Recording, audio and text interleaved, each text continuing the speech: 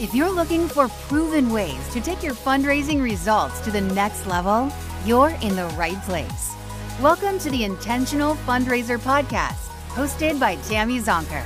Tammy has trained and led thousands of nonprofit organizations to collectively raise more than $500 million and is also recognized as one of America's top 20 fundraising experts. This is the podcast where Tammy equips and empowers amazing fundraising pros like you to transform your fundraising so you can transform the world. And now, let's hear from Tammy. We'll start the show in a moment after a word from a few amazing fundraisers about what they value most as members of Tammy Zonker's Fundraising Transformers community. I have had the honor of learning and growing from Tammy. She has really helped us understand how to communicate better with our donors, how to make sure that our mission is at the front line of their decision making, and she has just been an absolute joy to learn from. That's Stevie Shoemate from Chapters Health Foundation in Tampa, talking about how being a growth member is helping her communicate better with her donors. When you join Tammy's Fundraising Transformers community as a growth member, you get live training and coaching with Tammy twice each month. You can get your burning questions answered during her live Ask Me Anything sessions. You get to join in Tammy's live weekly hot topic discussions. You can engage with other fundraising pros like you in her private and safe online community.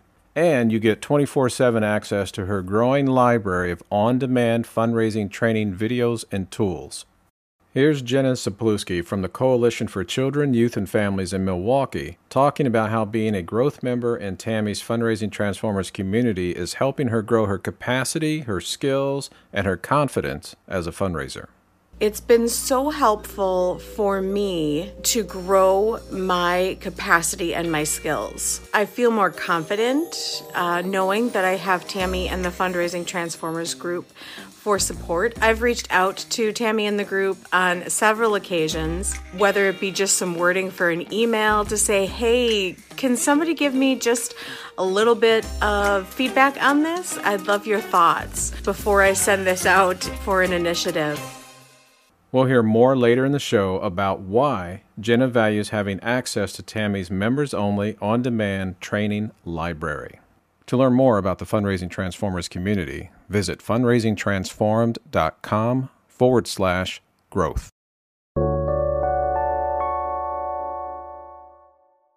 Today, we're talking about your case for support, a critically important tool in every organization's fundraising toolkit.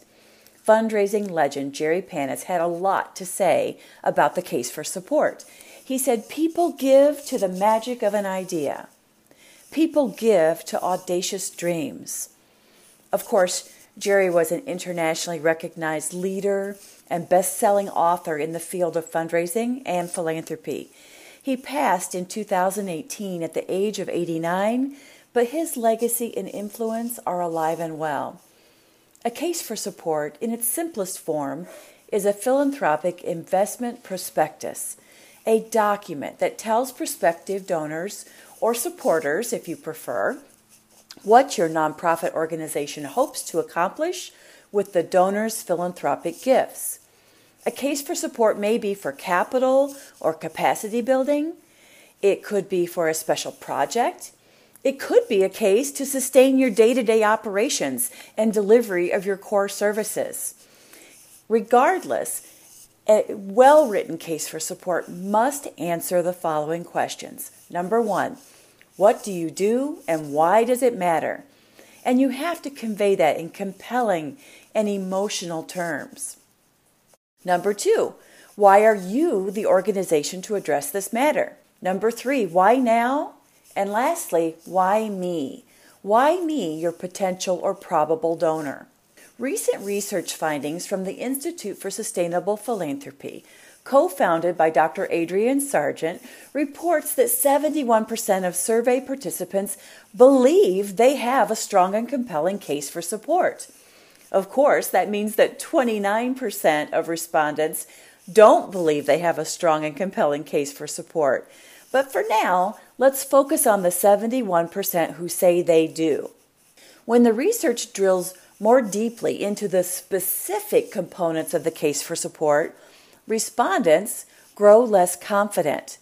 So, in other words, 57.9% of respondents believe that their case for support focuses on why we do this work, meaning the clear and compelling case for the work, why it matters.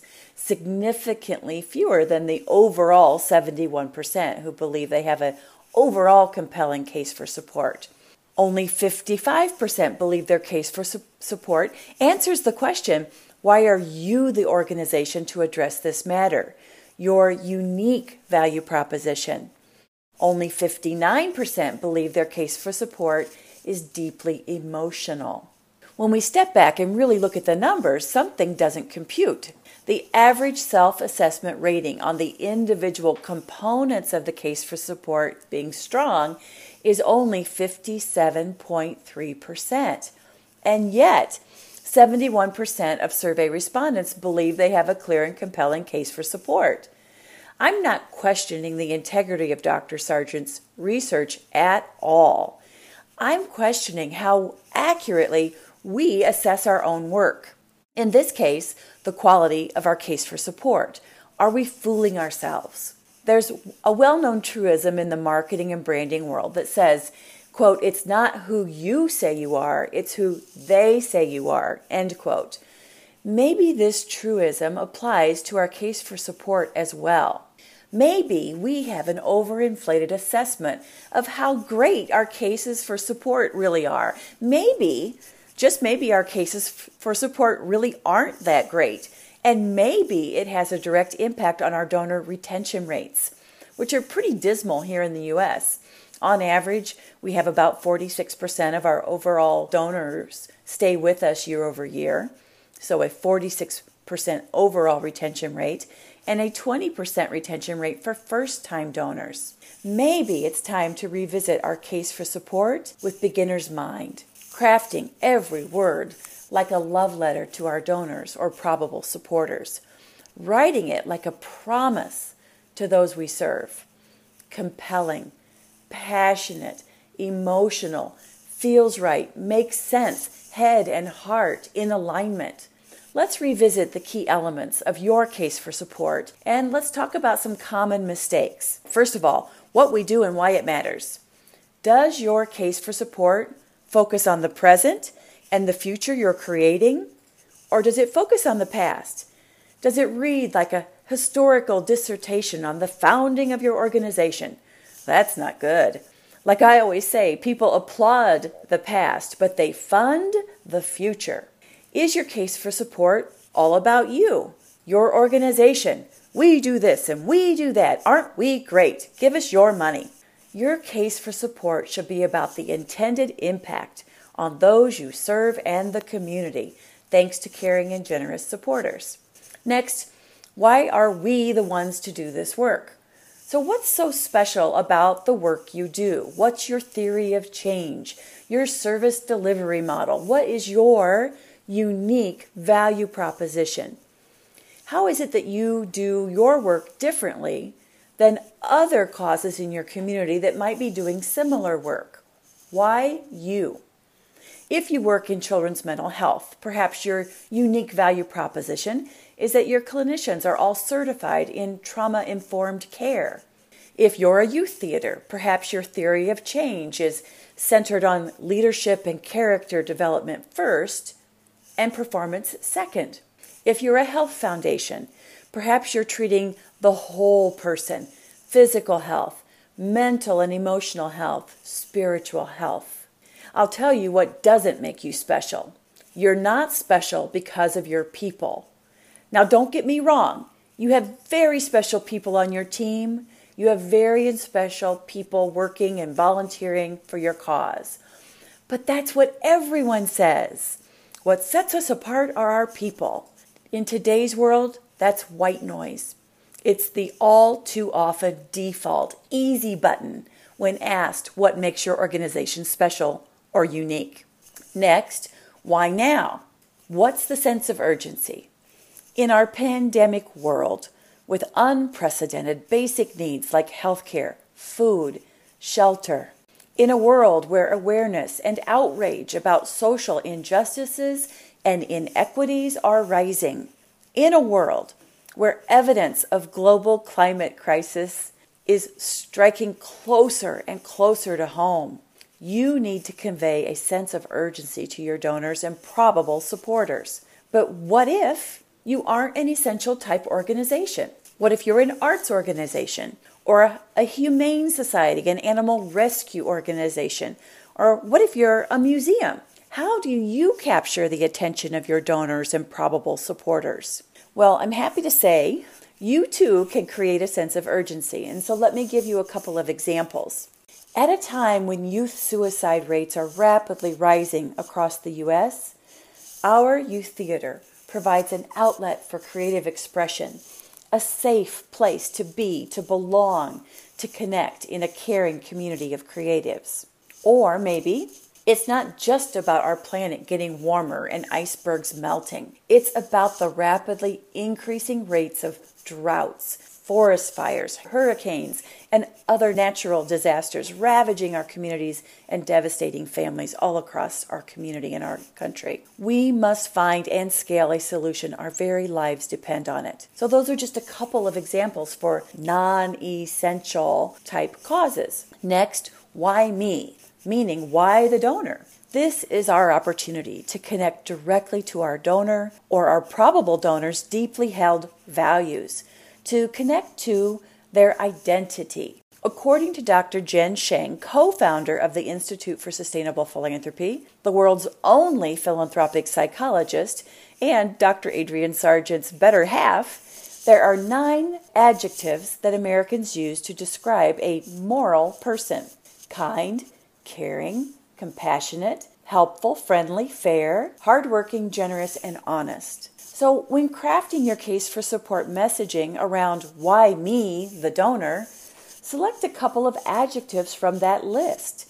Weave them into your case for support strategically, allowing the donor or probable donor to reflect on who they believe themselves to be or who they aspire to be. Tom Ahern, one of the most prolific fundraising copywriters of all time, was featured in the New York Times with an appeal he created for Sharp Healthcare Systems. An excerpt from the appeal read, "You came to our hospital as a patient in need of help.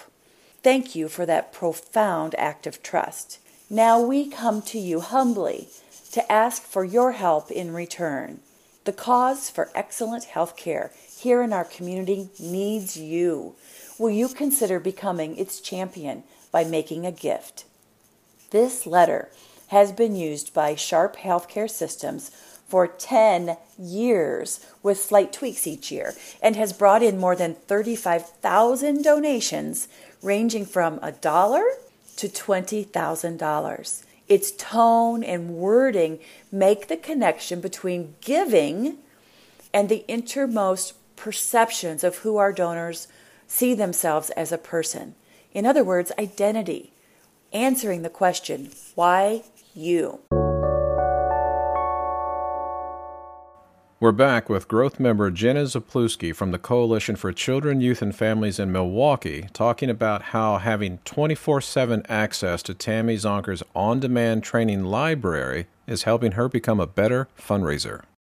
Since joining the Fundraising Transformers group, I have had the opportunity to go back and rewatch a host of trainings on such a wide variety of topics, from how to work with my team members inside my organization to how to get my board excited and passionate about fundraising, and topics like how to reach out to a donor and how to get a meeting with a donor.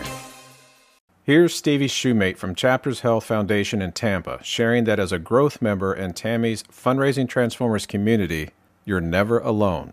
How members of the community support one another by sharing resources and lessons learned to help solve tough fundraising problems. You oftentimes learn from other people across the entire country, which is really nice because it helps you understand that you're not alone in your fundraising challenges. I was just sharing with someone the other day that it really helped me feel like I wasn't the only one experiencing these challenges, knowing that someone from New York or New Hampshire or Texas, people all over the US with varying communities and different fundraising strategies, we're all in this together. At the end of the show, we'll hear why members enjoy learning from Tammy and what you can expect when you join as a growth member in her Fundraising Transformers community. To learn more about the Fundraising Transformers community, visit fundraisingtransformed.com/growth. So if I've been successful, you might be thinking that you need to blow the dust off your case for support. Maybe it is time to refresh it or throw it out and start from scratch. Or for some of you, it is time to thoughtfully, strategically, intentionally write your case for support for the very first time. After all, your case for support is the Rosetta Stone of your fundraising strategy. I'm sure you've heard reference to the Rosetta Stone before. No, it's not just an app to help you learn a foreign language quickly and efficiently. The Rosetta Stone is a large stone found in 1799 by soldiers in Napoleon's army near Rosetta on the West Nile in Egypt. Carved into this stone were parallel inscriptions in Greek, Egyptian hieroglyphics, and Demotic characters, or cursive Egyptian. The Rosetta Stone essentially became the secret decoder ring for translating hieroglyphics. Your case for support is the Rosetta Stone of your fundraising program. Whether you're preparing a proposal for a grant funder or an individual major donor, whether you're writing copy for the website or an impact report, creating a multi-channel appeal or a monthly giving program, your case for support is the source document, the cornerstone, the Rosetta Stone from which you begin. Your case for support informs all donor communication. It's not the only information you need, but it is the main ingredient. You still need stories, gift strings, booster statements, impact statements, maybe a budget depending on the project, but the case for support is the main ingredient. Now, I'm a baker. I love to bake with my 3-year-old grandson, Hudson. So indulge me as I use a baking analogy. If you want a delicious, beautiful, fragrant loaf of bread, crusty on the outside, warm and soft on the inside, if you want to bake that bread, you need flour. But you also need yeast, sugar, butter, and eggs, and a pinch of salt. You get the point. The case for support is not a standalone document. You can't make bread with just flour, and you can't maximize fundraising without a clear, compelling, and emotional case for support. So why do so few organizations have a case for support? When I'm conducting fundraising effectiveness assessments for my clients, I often find that they have a case for support for a current or a past capital campaign. They may even have a case for support for a specific program, generally because a grant funder required it. But they typically don't have that clear, compelling, emotional, and urgent case for support for their overall operations. They more than likely don't have a case for support that puts forth a Jerry Panis-worthy audacious dream. There's no magical transformational vision. And as a result, those organizations struggle to maximize their fundraising potential. They are slow to attract and even slower to retain donors. Now, here's a short, funny story I once heard. There was a nonprofit fundraising pro working for an organization doing really great work in their community. He managed a portfolio of major donors, caring, generous people. Among those supporters, he had his go-to donor. You know the one. The donor who always steps up to support a special project, fills the gap if there's a funding need that's short of goal. $10,000 here, $5,000 there. Amazing. I hope you all have a go-to donor or two. One day our fundraiser opens the morning paper and sees a feature story with a photo of his donor. This donor made a $1 million gift to another organization. Now, as you can imagine, our fundraiser was gobsmacked, more than a little hurt. Well, he pouted around the office all morning and finally, by afternoon, mustered up the courage to call his donor. The donor picked up the phone on the second ring. "Congratulations," said our fundraiser. "I saw the paper this morning. How wonderful for you and them. But I have to ask, why them? Why not us? I mean, you always step up when we have a need. I know you love our mission and believe in our work. Why them?" The donor paused, and he thoughtfully responded, "It's very simple, my friend. You never brought me $1 million idea. People give to the audacity of a dream. People give to the magic of a big idea. What's your audacious dream? What's your magical idea?" So back to the basics. What do you do, and why does it matter? What difference do you make in your community, your region, or the world? Why are you the ones to do this work? What is your unique value proposition? And why do you need me? How do my values and identity align with your vision, your audacious dream? I know we're in the fourth quarter of the year, the most generous fundraising season of the year, the busiest time. And you might be thinking, "Tammy, I'm way too busy to write or rewrite my case for support or make bread for that matter. I'm scheduling major donor visits and preparing proposals. I'm working on my year-end multi-channel appeal. We're launching our donor thankathon in 3 weeks, maybe earlier for my Canadian friends. Our gala, it's right around the corner." Yes, my friends, I know. I have walked in your shoes. For 9 years, I served as Chief Philanthropy Officer at the Children's Center in Detroit, where we tripled fundraising results in the first 3 years.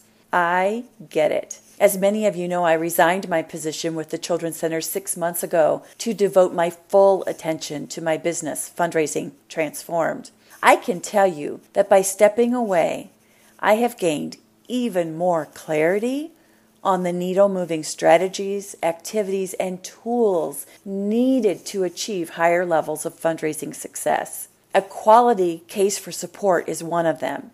You don't have time to step over this important cornerstone in your fundraising toolkit. Now be warned, when you start talking about audacious dreams and magical, even transformational ideas and making promises to those you serve, it'll shake things up a little bit, perhaps from top to bottom at your organization, especially if you aren't already in the business of audacity, of big thinking, of transformational change. But start today. Find your most recent case for support. Read it word for word. Does it clearly communicate what you do and why it matters in human terms without academic language and jargon? Does it convey urgency? What will likely happen if we don't solve this problem or meet this need? Is there a clear opportunity for the current or probable supporters in your organization to make a difference? Does it inspire you? Because if it doesn't inspire you, it surely won't inspire others.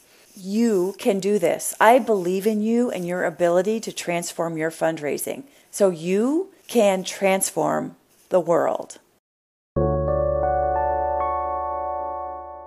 We're back for a final word about Tammy Zonker's training style and what you can expect when you join as a growth member in her Fundraising Transformers community. Here's growth member Jenna Sapluski from the Coalition for Children, Youth, and Families in Milwaukee. Tammy is so encouraging. She's very empowering. She really wants you to succeed in your role, and that really comes through with everything that she does, from the monthly coaching calls to the monthly webinars. The guidance I've received from Tammy and other members of the Fundraising Transformers group has always been so constructive, so beneficial, and you can tell everyone in the group wants everybody else to succeed, because we all know what a challenging job it can be to fundraise for our wonderful causes and our organizations. You may be asking yourself, can a growth membership really help me improve my fundraising results? Is it worth my time? Laurel Grow from Phoenix Family in Kansas City shared that her organization increased charitable dollars raised by 132% since joining as a growth member. Becky Chambliss from Awake in Anchorage, Alaska shared that her organization increased donor retention from 13% to 69% in about a year using what they learned from Tammy's training.